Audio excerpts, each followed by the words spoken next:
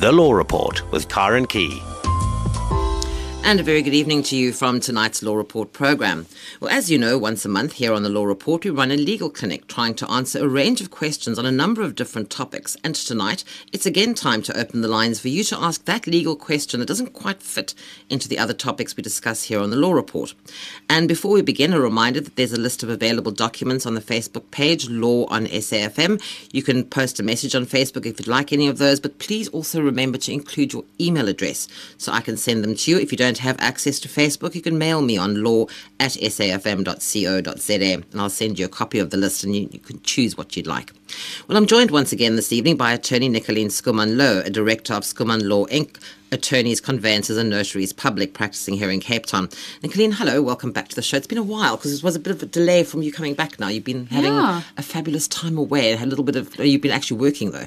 Yeah, time away, a little bit of work and a little bit of pleasure, but it's always great to be here. Need a break every now and again. If you have any questions, you can call us now on 0892 10 2010, 0892 10 2010. And before we go to your calls, which I see are already coming in, we've just got a few emails here. This is from Lucky, who says, what are my legal rights if a writer uses my name, family name and explicit information in a book which is having some serious implications without my consent? The main concern here is the use of the name and family name in the book without the person's concern. The book is currently on sale to the public. Can one sue the author or the publishing company after applying for the restraining order with the High Court, irrespective of the contents? Can one also complain with the public protector for the violation of the rights of an individual, for example, the rights to privacy, or the use of someone's real name for your own benefit from the sales proceeds? Does the Ombudsman come into the rescue of the rights of individuals here? I'm not quite sure what the book is or what it's about, but yes, what does Lucky have? Has he got any rights in this regard?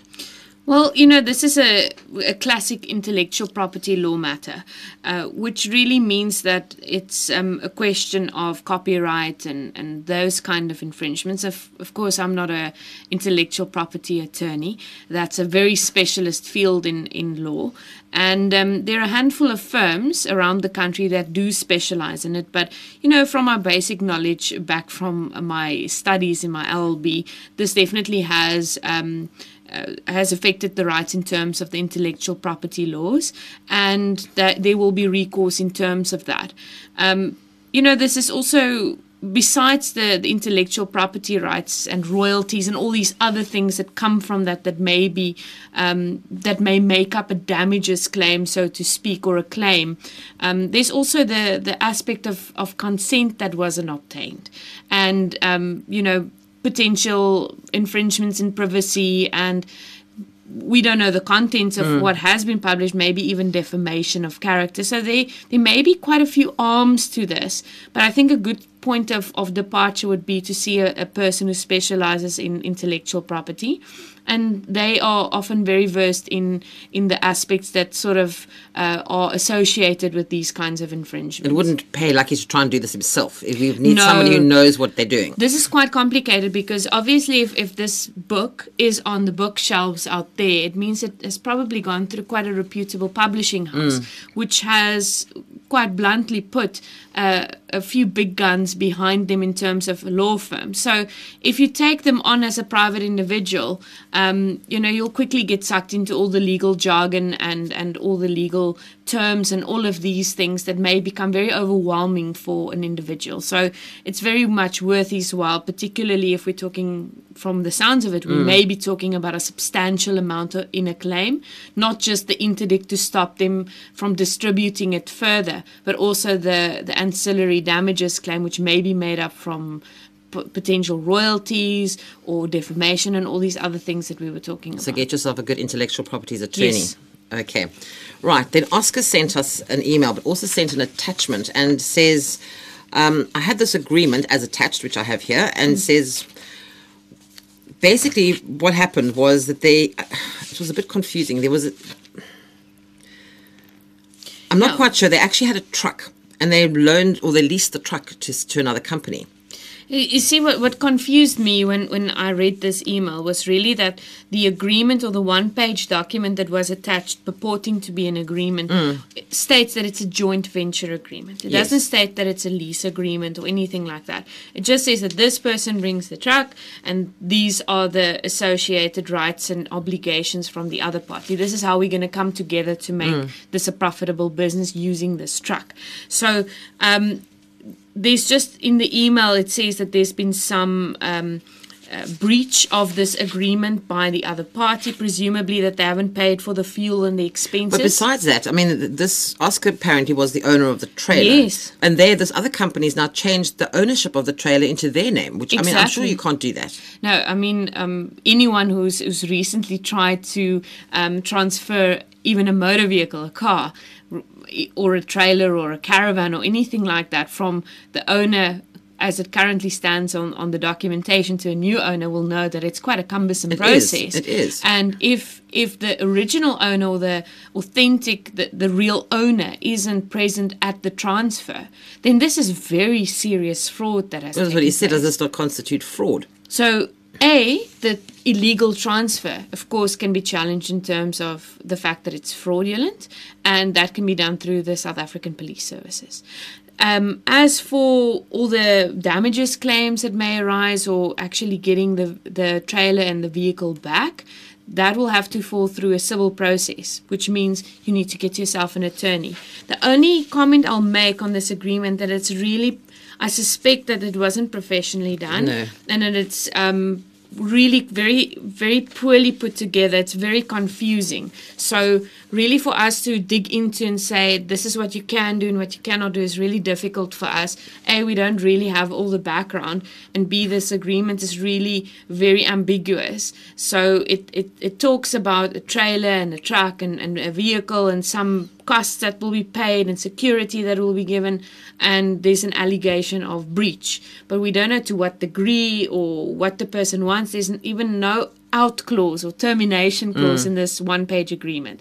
So I would just plainly advise this listener to get yourself an attorney who can launch the necessary actions to A, get the vehicle and the trailer back, and to cancel this agreement. End of story. Right, okay, we have one more email to go, so if you'd like to call in with your questions, 0892 10 20 10. Right, this is from Malcolm. This also sounds quite horrendous. Malcolm says, I have the following question. I booked a ticket for overseas with a certain airline for 25th of May. 2 weeks later, the travel agent told me that due to unforeseen circumstances, the time of departure of my flight would be changed. The airline offered me a full refund and a choice to change my date to a week later for free if this was inconvenient. I told my travel agent that I needed time to think about it. She advised me that the best option was to cancel, get a full refund, and book later.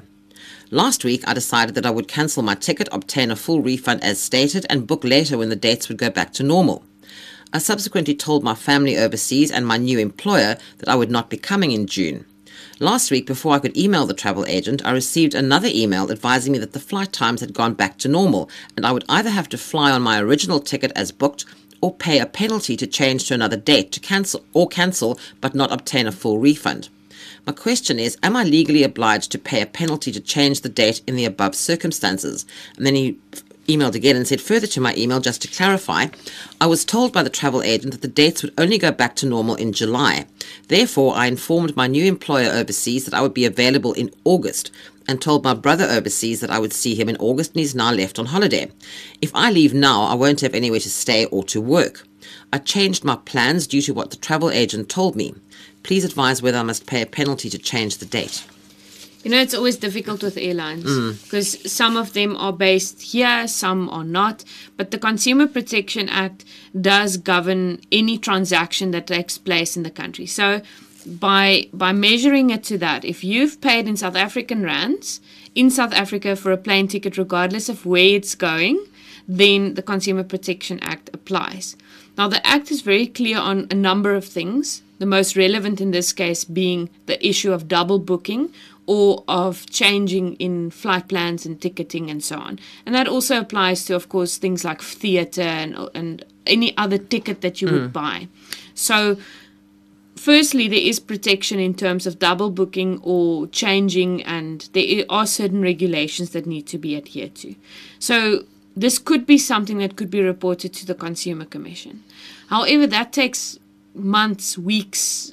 It won't be resolved before August. Let's just put it that way.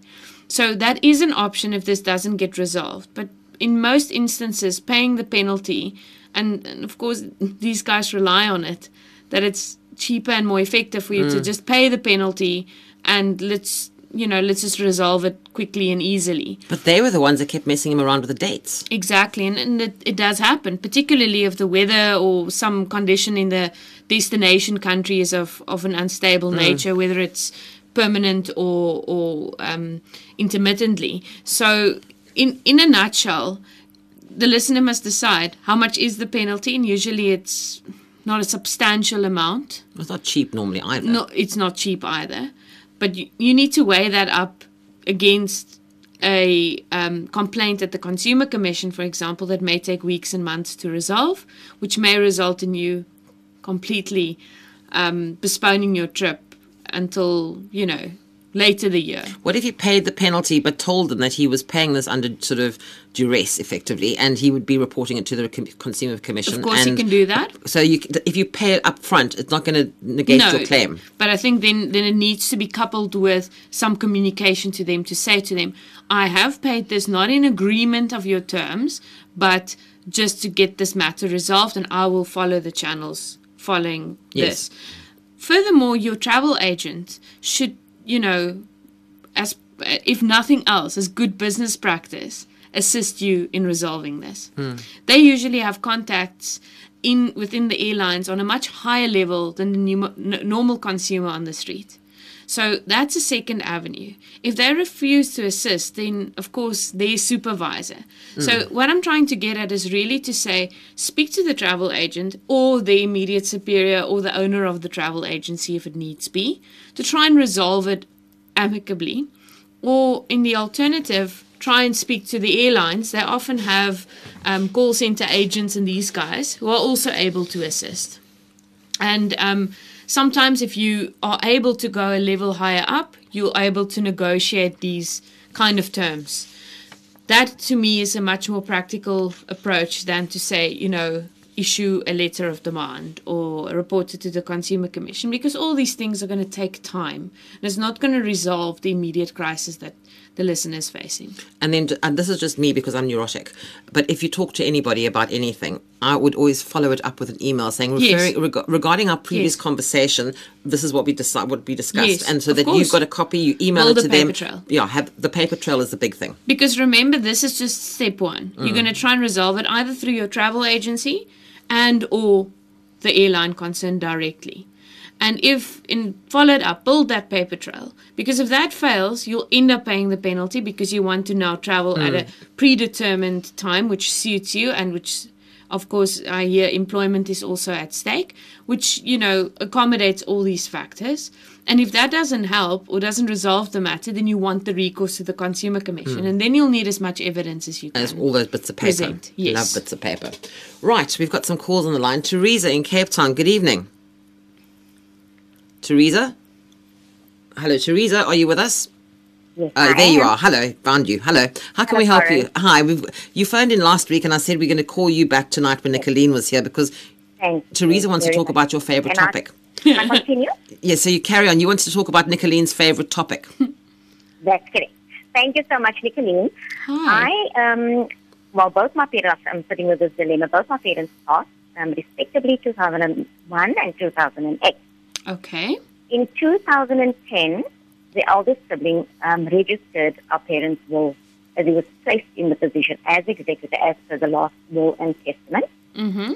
But of course, we were, the other three siblings were unaware of his movement concerning this the last will and testament because there was no communication from his side, and he refused to communicate with any of us. Mm-hmm. They only learned that he was busy with this with an attorney in 2012. Now, last week, I then received, and this is after much, correspondence to the masters, from the masters, with me going to the master's office, getting in touch with the attorney via telephone, questioning the attorney. We weren't happy with, the attorney. I also then lodged a complaint with the Law Society. So there was a lot of correspondence. However, last week, I received a letter from the attorney confirming that this particular executor, the eldest brother, has been removed as, of course, he didn't comply to what the master requested of him. Now, in this letter, since my father passed away, that was in 2008, the youngest sibling, moved in. Whilst my father was alive, she moved in. And then, of course, after his death, she paid a few months of the rates and the rent. And then she stopped because she paid it to the executor.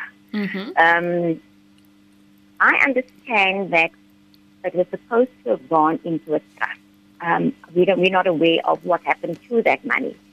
Then, in this letter that I received last week from the attorney states that the youngest siblings were not liable for the rent payable, as this was payable by the estate after the death of the late father, as said.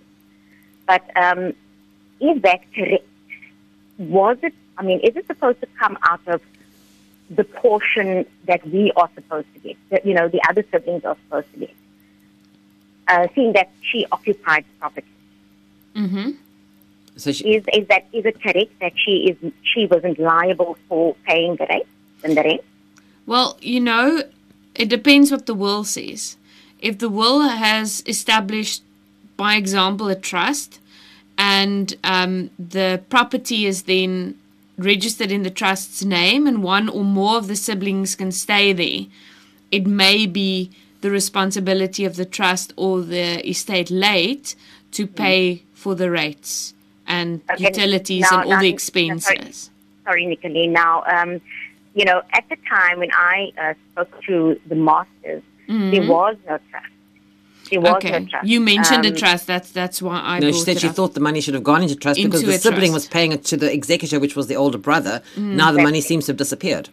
Well, what you'll have to do is you'll have to get your own attorney to get a copy of the file at the master's office, which will include the will, as well as the liquidation and distribution account. I've got the last will and testament, and I also have the L&D. I also have the L&D list with me. Yes. And that was the first L&D. Yes. The master had since spoken or sent the executor and asked him to let me just see.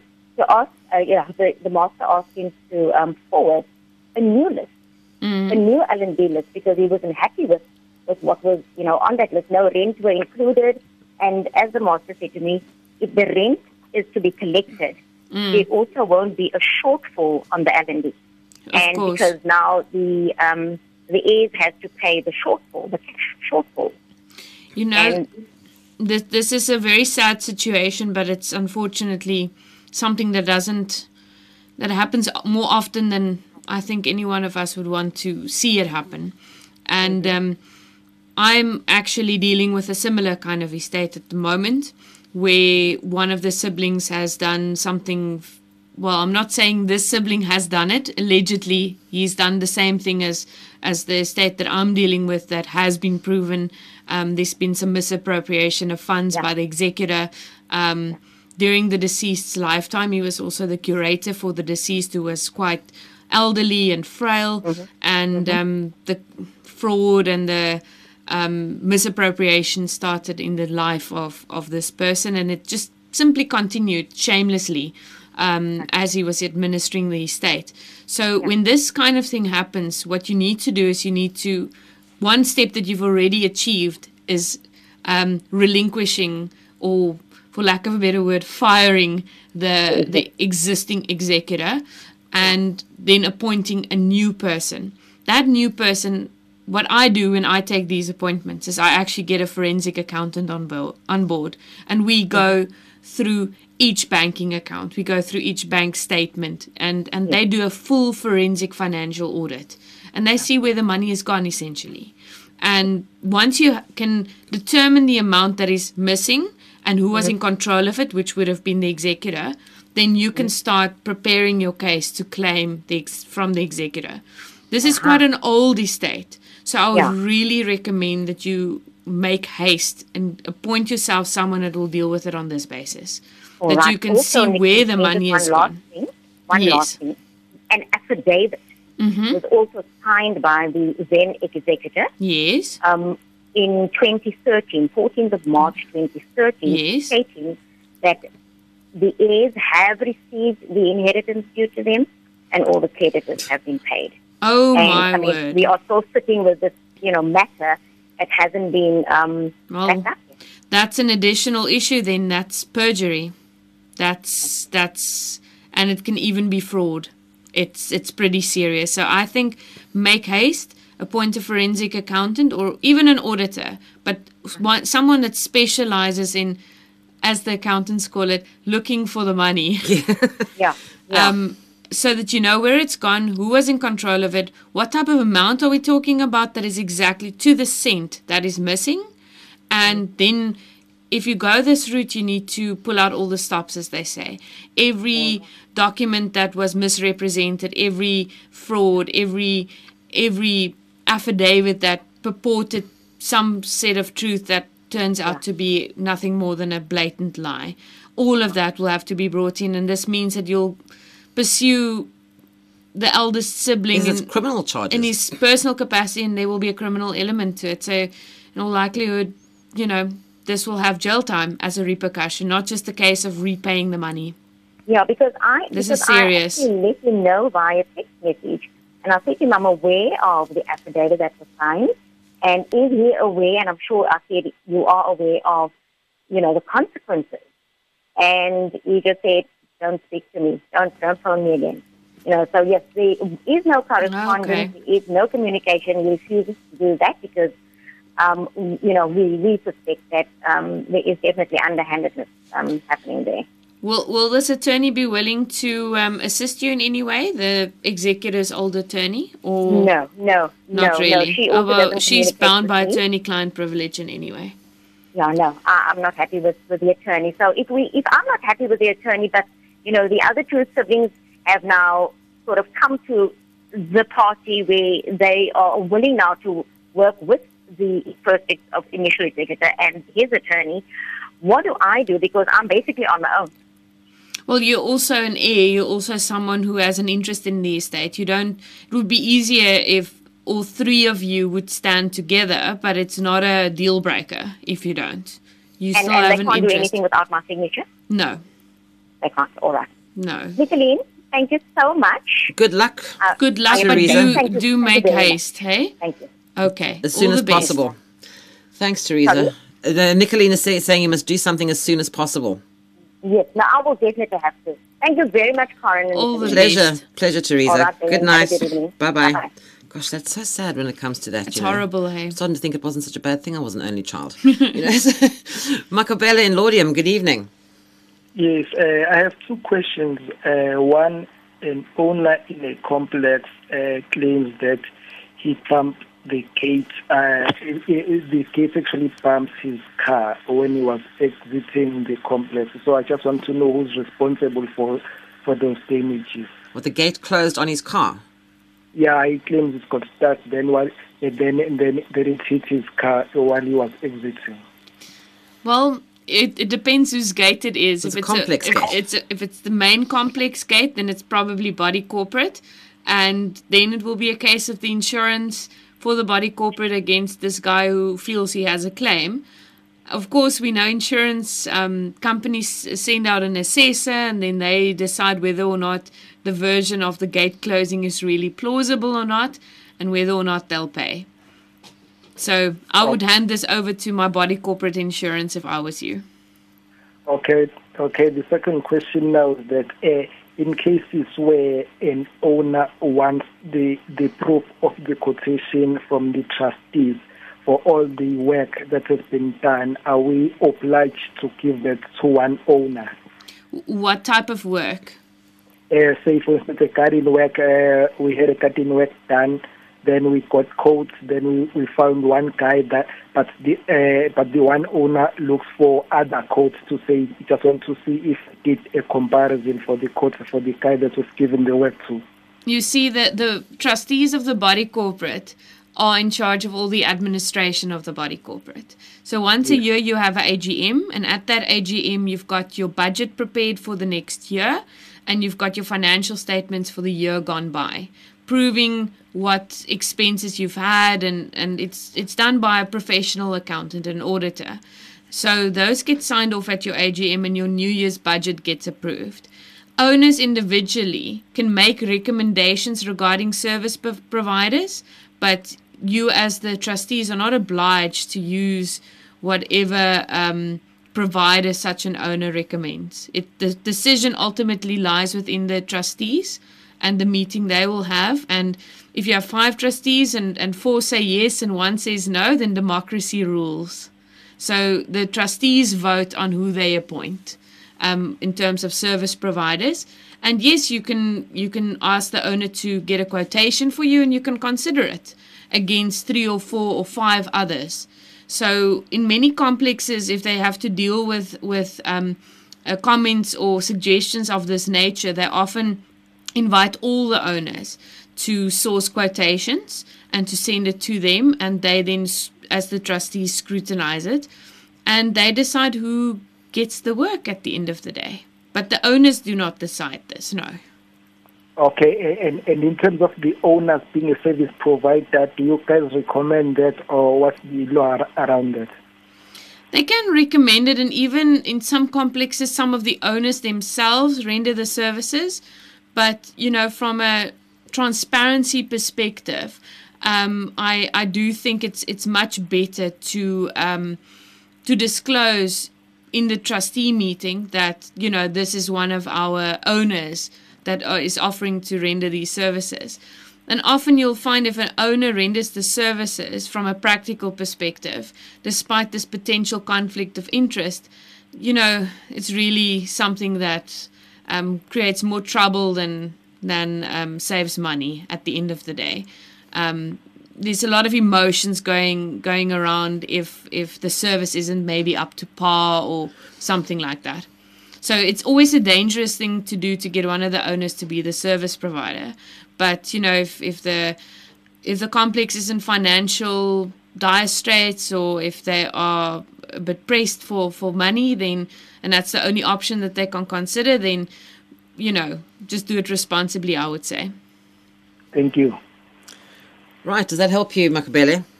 Yes, thank you very much. All the best. Thanks for calling. Good night to you. If you have any questions for us, the number is 0892 10 2010, 0892 10 2010. And I have a special request from my producer who says, please tell the listeners there are no property law questions or labour law questions tonight. Those are special other programs. Tonight's the program for all those other questions that don't get answered in the labour law and the property law, and it's all the other stuff. So if you want to call in, 0892 10 2010, but no labour or property law tonight. Right, Robert in the Eastern Cape. Good evening. Good evening, Karen, and your guest. Hi, Robert. Hi. Hi. I don't know whether it's in your ambit, but I have a friend who requires a large amount of money in South Africa.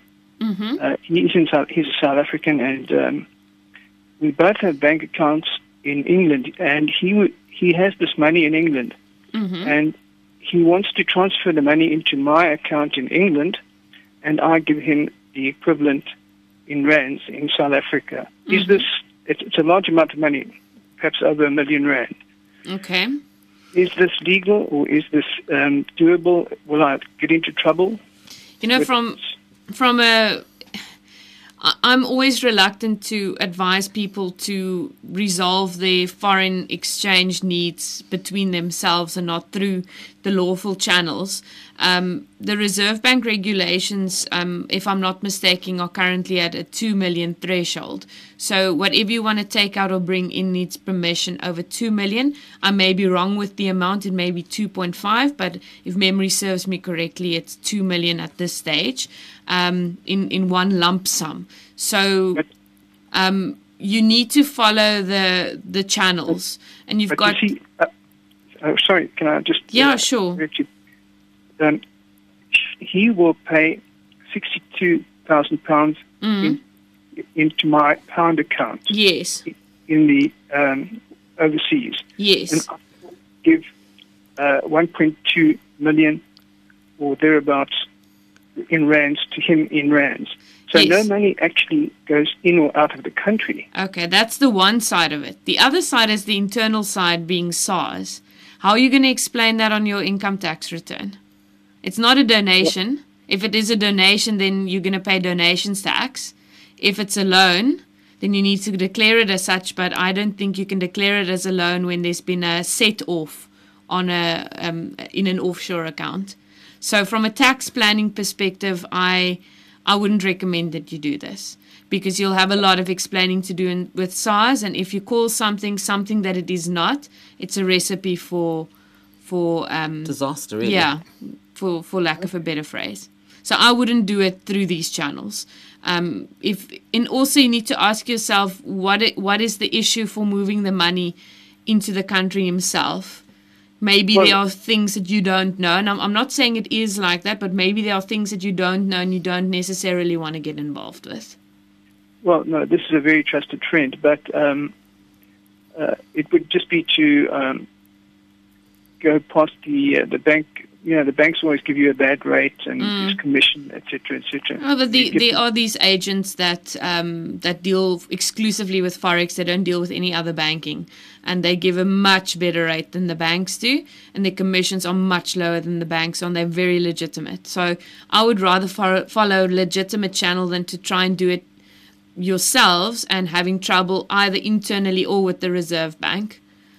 All right. Is that do you have any of these agents?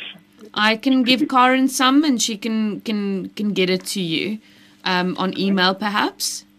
Sure. Okay, Robert, I'm going to ask my producer to call you back shortly, and if you can just because he's just on the phone at the moment, but he'll call you back in a few minutes, and if you could just give him your email address, and then I'll let you have those agents' numbers.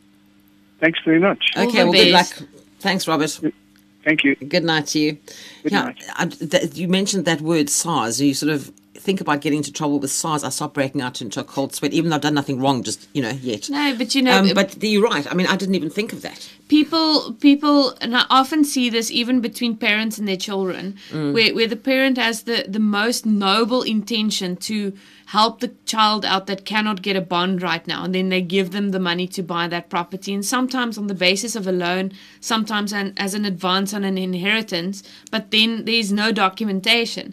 Come submission time, then SARS sees this huge influx of cash in the child's banking account, but a huge outflow on yours. And then they have to ask the question, where is this? What is it? Is it a loan? Is it a donation?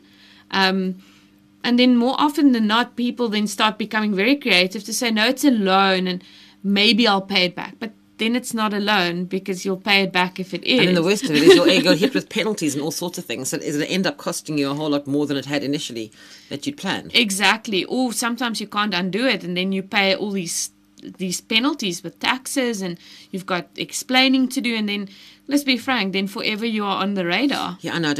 I would not like to be on SARS radar No, for totally not. anything. just pay your tax and just call it what it is. Yeah.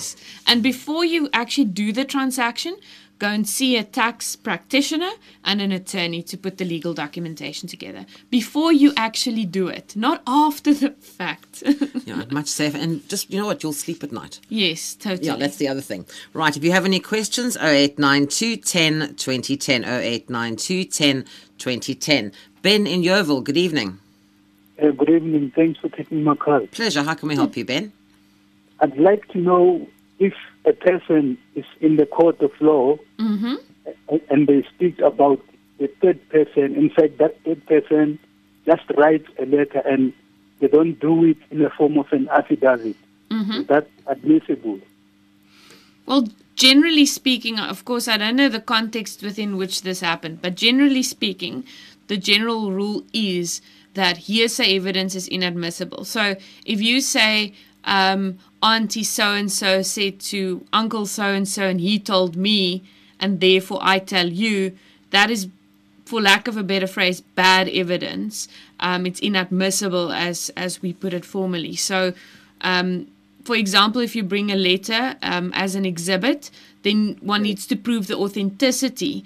And usually the best way in doing that is to call the author of the letter to the witness stand to say, hey, is this your handwriting? Did you write this, etc., to prove the authenticity of the document? And if you can't call the person, then there's no way you can prove authenticity. That's the whole issue with a will, for example. The person who wrote it is dead now. So you have to make sure that it was properly done and you can prove it was the person's signature, and then you call the witnesses, if they are hopefully still alive, to say, yes, this is the signature and it is a real document. Does that answer your question? Right. Yes, it does. Thanks very much. So you sorted now, Ben? Yes, yeah. Good luck, eh? Helpful, yeah. Thanks. Thanks a lot. Good night to you. Yeah, there's all these very intricate little bits and pieces. You know, you can't just pop in and say, oh, well, so-and-so told me yesterday around the corner there. You know, it's not, as you said, it's totally inadmissible.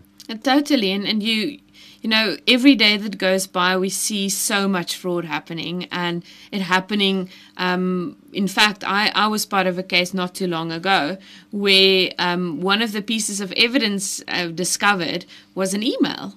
And the person who apparently wrote the email, we called as a witness, and he testified that he was on annual leave when that email was apparently produced, so he couldn't have sent it. So we called the IT experts and the guys who managed the email service and all of that. It turns out that it was a copy and paste job. So, you know, it's one document. You need to prove the authenticity, even if it's a handwritten document. Some forgers are that good that they can make it look very real. It makes me quite nervous to do anything now. Yeah, but, you know, even with our banking, you get all these spam emails every now and again of click here and give me $10, you know. Then I give you 100 back. Yeah, no, I mean, I'm a millionaire. I don't know how many times over, but I accidentally keep deleting those emails. I mean, I could have been inheriting, I don't know how many millions all over the world. Dollars, pounds, euros, the whole thing. None of that's true for those of you listening. Don't believe it for a minute. While we're waiting for some more calls to come through now, if you have anything to ask, please, 20 minutes left, 0892 10 20 10. Don't wait until the last minute, because then we won't be able to get you on. Now, tell us about your thing that you were away doing, why you weren't here earlier this month. Well, we were in Johannesburg and we had our launch event in Cape Town on Friday in Somerset West. We launched a concept which is a comprehensive BBBE solution in the form of a company. I and my firm have endorsed it, along with Middle & Partners, who is a firm of accountants and auditors based in Somerset West, but they are national and they're medium-sized. Us, on the other hand, we're based in Cape Town, and at this point in time, we only have an office here. We specialize in all facets of commercial law. So it was really a good synergy between Schoeman Law Inc. and Middle & Partners, from both the legal and the financial perspectives, focusing on the needs of entrepreneurs. And of course, everything that everyone is talking about now, and that's BBBE and how will it affect business. Many people have actually seen it as the biggest risk businesses ever faced in this country. We've done a lot of research, and we're quite confident that as much as it can be a risk if you make it one, it can also be one of the most valuable opportunities to not only propel your own business into a proudly South African market and being part of that in every sense of the word, and not just saying that you are, but we also believe that it can really have a ripple effect and change this country for the better. So the solution covers all 5 of the scorecard elements, including ownership. It's based on an equity ownership model. and also a long-term empowerment model. So whoever this company called Net Value Holdings invests in, our market is the QSE market, in other words, between 10 and 50 million rand in turnover. We pick people who are passionate and genuine about empowerment. Now, can I ask you, maybe, and somebody from the other company, maybe in the next month or so, the two of you come in and we can just do a whole show on this triple BEE, because I think there's a lot of technicalities, I think, involved here. And for people out there with businesses, it might be quite useful for them to actually speak to both of you. Oh, definitely. And I mean, this is not... It's not a quick fix, and it's not something to circumvent any of the elements. It's we've always said that there are certain elements that are absolutely non-negotiable when we created this concept, and transparency and legitimacy are absolutely non-negotiable. So the whole concept is, of course, up until the intellectual property rights start and all the concepts, which are quite unique that we've worked on. Except for that, we're very open about how it works and how it doesn't work. And it's really to have that journey with our investee companies that we'll invest in, help them get their empowerment ducks in a row, help them empower themselves so that they one day do not need us anymore. So it's a completely holistic solution. So I think maybe it would be nice to do a whole show on that. Definitely. We'll put that together in the next month or so. We'll find a free time, and we'll definitely do that. Yes, and if any of the listeners are interested, the website has been launched now on Friday, or actually on Tuesday when we had our first event in Johannesburg, and it's www.netvalue.co.za. It's got a bunch of really great videos on it, and it's got a nice calculator on it, an application to show you what your investment could be and what your return on investment can be. If you really embrace what empowerment is really all about and what it is to be a real serious player in the South African economy. That sounds great. Okay, so keep an eye out for that. That'll be coming up soon. In the meantime, we've got 15 minutes left, 0892 10 20 10, and Paul's in the Eastern Cape. Paul, good evening. Good evening to you ladies. How are you guys doing? Very well. How are you, Paul? Very well, thanks. I would just like to inquire with regards to road accidents. A friend of mine was involved in a motor vehicle accident on a Saturday evening about 2 weeks ago. He waited, tried on his cell phone for over 2 hours to get the police to respond. He got no response. In the meantime, a breakdown vehicle had arrived and an ambulance. Eventually, after about 2.5 to 3 hours, the breakdown vehicle took his vehicle and brought him back to East London. The ambulance picked up the other fellow. But during this time, a taxi driver who witnessed the accident came to my friend and said, look, the other guy is quite badly injured. He's sitting in his car there, and it appears like he's been drinking in it. So when the police never arrived after a period of time, the accident scene was left. And the following day, the guy went to the local police station, to one of the police stations here, to report the accident. And they tried to fob him off and say, no, you must go to another police station because they handle vehicle accidents there. So he said, no, as far as I know, you can report it at any police station within a certain period of time. They then reluctantly took a statement from him, filled in a report, gave him a case number and that. And the next Tuesday, he asked me, could I please make inquiries as to whether the other people had reported the accident and what had happened to the guy that was injured. The police station then informed me that documentation had been taken and filed at the traffic department, which is what they do nowadays. There's no investigation by the police unless it's a very serious injury. Otherwise, people just make a report and the reports are filed away and nothing further happens. So I said, that seems very strange because, in this case, there was somebody injured. He was taken by ambulance. And how can the documents just be filed? So they said, well, they have gone to the traffic department. If you want them, you can approach the traffic department, which I did do. And they said, no, okay, well, you can pay us 132 Rand and we will give you a copy of the statement that the other guy made. But as far as anything else goes, it just gets filed. The police are not prepared to do anything with accidents anymore. So I said, but that is probably why so many people are dying on the roads if nothing is done when there's accidents and people are involved in damage to the vehicles and also in injuries in it. And I've been going backwards and forwards back to the one police station and to the other one, and nobody wants to be of assistance. So one told me that the actual procedure is for the police station where the initial thing is filed, to send the document to the nearest police station where the accident occurred, and that police station must then send investigators, the police there, to investigate and get all the details, make measurements and all that, and then all these reports must be collated eventually and sent to the prosecutors for decisions whether to prosecute or not. But as far as, the information that I've been given from the police station is that no. If I want the documents, I must pay 132 Rand. I can get a copy of the report. And as far as the other people not making an accident report, if it doesn't happen and they find out about it, they might be subjected to a fine. Wow. Does that sound right?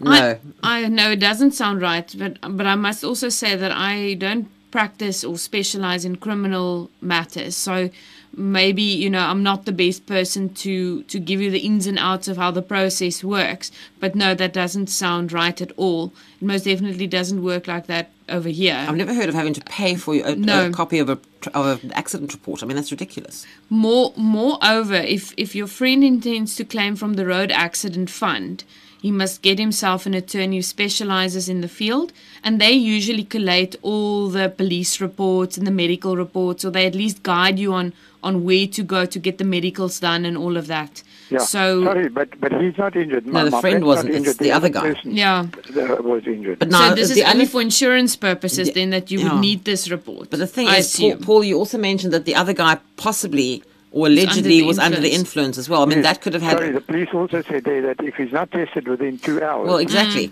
Then he cannot be charged with... Exactly. That's actually quite shocking. It is shocking. The insurance usually only needs a case number of the fact that you have reported the accident. And once they've received that, the insurance companies, if they want copies of these reports, they tend to look for them themselves. Or they instruct you to submit those documents. So, from your friend's perspective, to get the car repaired, presumably, from an insurance perspective, you would only need the case number or the for the police report. But the whole way that was handled, Paul, is really not good. You can always report this to IPID. Yeah. Yeah. Just one further thing. His vehicle is completely written off, and so he said, well, the towing company said they will, shop around and see who can give him the best offer, but they need the registration certificate, and he couldn't lay his hands on it just offhand, so he contacted the traffic department or the licensing department, and they said yes, to give him a document of the registration document, it's going to be 600 Rand. Now that I know you do pay for. I'm not sure what the tariff is, but I do know that if you've lost your original registration papers, you do pay for reissue. But that's expensive. That is very expensive, but I do know there is a fee. Yeah, it's just strange because I looked at my registration paper and it only cost about 30 or 40 Rand initially. Well, yeah, that was in the beginning. Maybe they charge you for like the second one. The first one you get at a discounted rate, and the next one, if you lose it, sort of the thing, you want to put all that stuff in a plastic bag and sleep it under your pillow so you don't lose it. Under your mattress. Under your mattress. Hide it under your mattress so you know where it is. Okay, well, thank you very, very much, and keep up the good work with all the different ones that you have with the labour laws and all that sort of thing. I'm a regular listener. Great, thanks, and Paul. I do appreciate it, and I think you guys do a great job. Thank you very much. All the best. Thank you for the call. Thank you. Bye. Good night. We're just sitting here not quite knowing what's going on because we've been sitting here having load shedding all night in half light. Half the lights have been working, and suddenly everything came back on again, and then everything went off again, and now it's come back on again. So it's been quite an exciting evening here in the studio. Right, Janet in KZN, good evening. Hi there. Hello. Just a quick question, again, about property, as you were discussing of making donations for your children for loans on buying property. Mine is quite different, though. I want to sell my present property and then build on my children's property. Would there be tax involved? In other words, I wouldn't be owning the property that I'm going to buy on. Would that also be considered as a donation? No, because donation means a gratuitous disposition And in other words, something that you give away. Now, if you sell your house and you use the money to build a little place for you to stay in on your children's property, then you're not giving them anything per se. But when you pass away, then of course it's on their property and you'll have to deal with that. So in other words, would you say there must be a legal document about the amount of money I spent or whatever? Or I think there needs... where that money went. Because I do intend spending quite a bit. Probably R1 million, I would want to build a nice place, you know. Yeah, and bearing in mind that there are two sides to this. There's the side where your children are giving you the opportunity to build this little place, and that will be a benefit to you. But one day, if you're no longer there, then they can sell the property at a bit of a premium because there's an extra building on it. So I think that the key here is to sit down with your children and to discuss with them what you intend to do and to make the arrangements. Presumably you have more than one child, to make sure that there's equitable distribution on death. Then there shouldn't be any adverse tax implications. So in other words, if you say to them, you know, I've built this little place which I'm going to live in, and yes, you're giving me the opportunity to build it. I don't have to pay rent because it's on your property and it's rent free. So during my life, that is the benefit that you're giving me, and I'm repaying that by leaving you this property that you can then on-sell or rent out as an extra income, and that's sort of your inheritance then. So you must just make sure that there's some form of an equitable distribution. I was mainly worried about SARS, you know. So not during your life. I can't see that there will be an issue during your life. It may become a little more complicated if they wish to sell the property while you're still alive and you don't want to go along. Yeah, that's a big problem. Thanks a lot. Good luck, Janet. Thanks. Good night to you. Bye-bye. Right, we're staying in KwaZulu-Natal with Marco. Marco, good evening. Good evening. How are you? Very well. How are you? I'm fine, thank you. I'm calling in on the subject you were discussing earlier with the BEE. Right. I'm a small business person, and we sort of get like a lot of setbacks with jobs that we used to do, but we can't do anymore because we're not BEE approved, you know? Yes. So I was wondering, with the system that you're talking about now, will anything in that line change, you know? Not being being white people and not a black company, excuse my language, but will anything change with this new system? Well, you know, we're not lawmakers, so we can't change the law. And, you know, in my view, this is just my opinion, I think BEE is going to be with us for a very long time. I don't think there's an expiry date on it, but that's just my personal opinion. So my view is really we need to embrace it. And when you embrace it, you need to embrace all of it. The times where you could choose what to do and what not to do are over. These new codes make all the elements compulsory, particularly for businesses larger than 10 million rand turnover per year.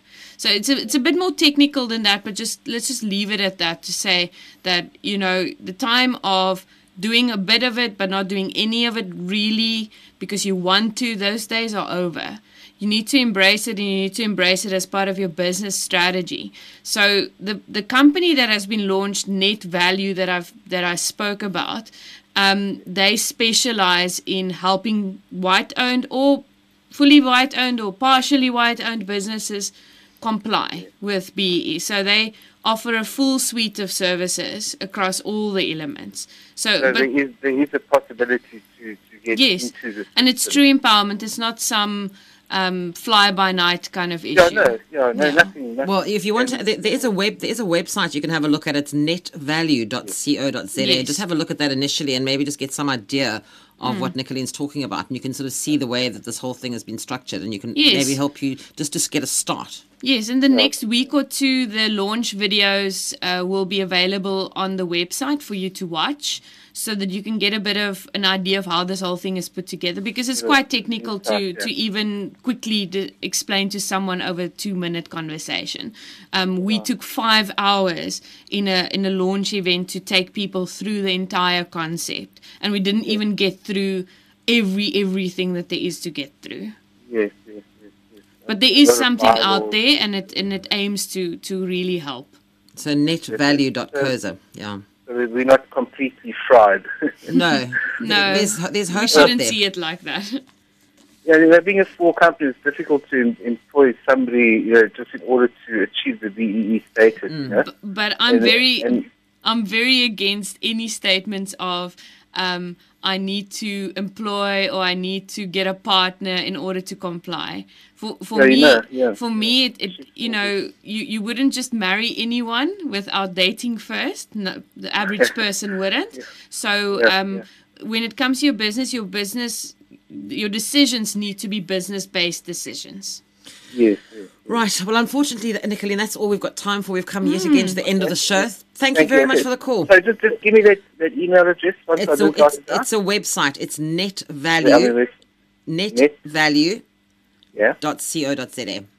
Thank you very much. Great. Okay. Thanks a lot. Thanks. Bye-bye. Good night to you. Good afternoon. Thanks. Bye-bye. Well, my thanks once again this evening to Nicolene Skumanlo. She's the director of Skuman Law Inc., attorneys, conveyancers and notaries public, practicing here in Cape Town, and she's been my guest in tonight's edition of The Law Report.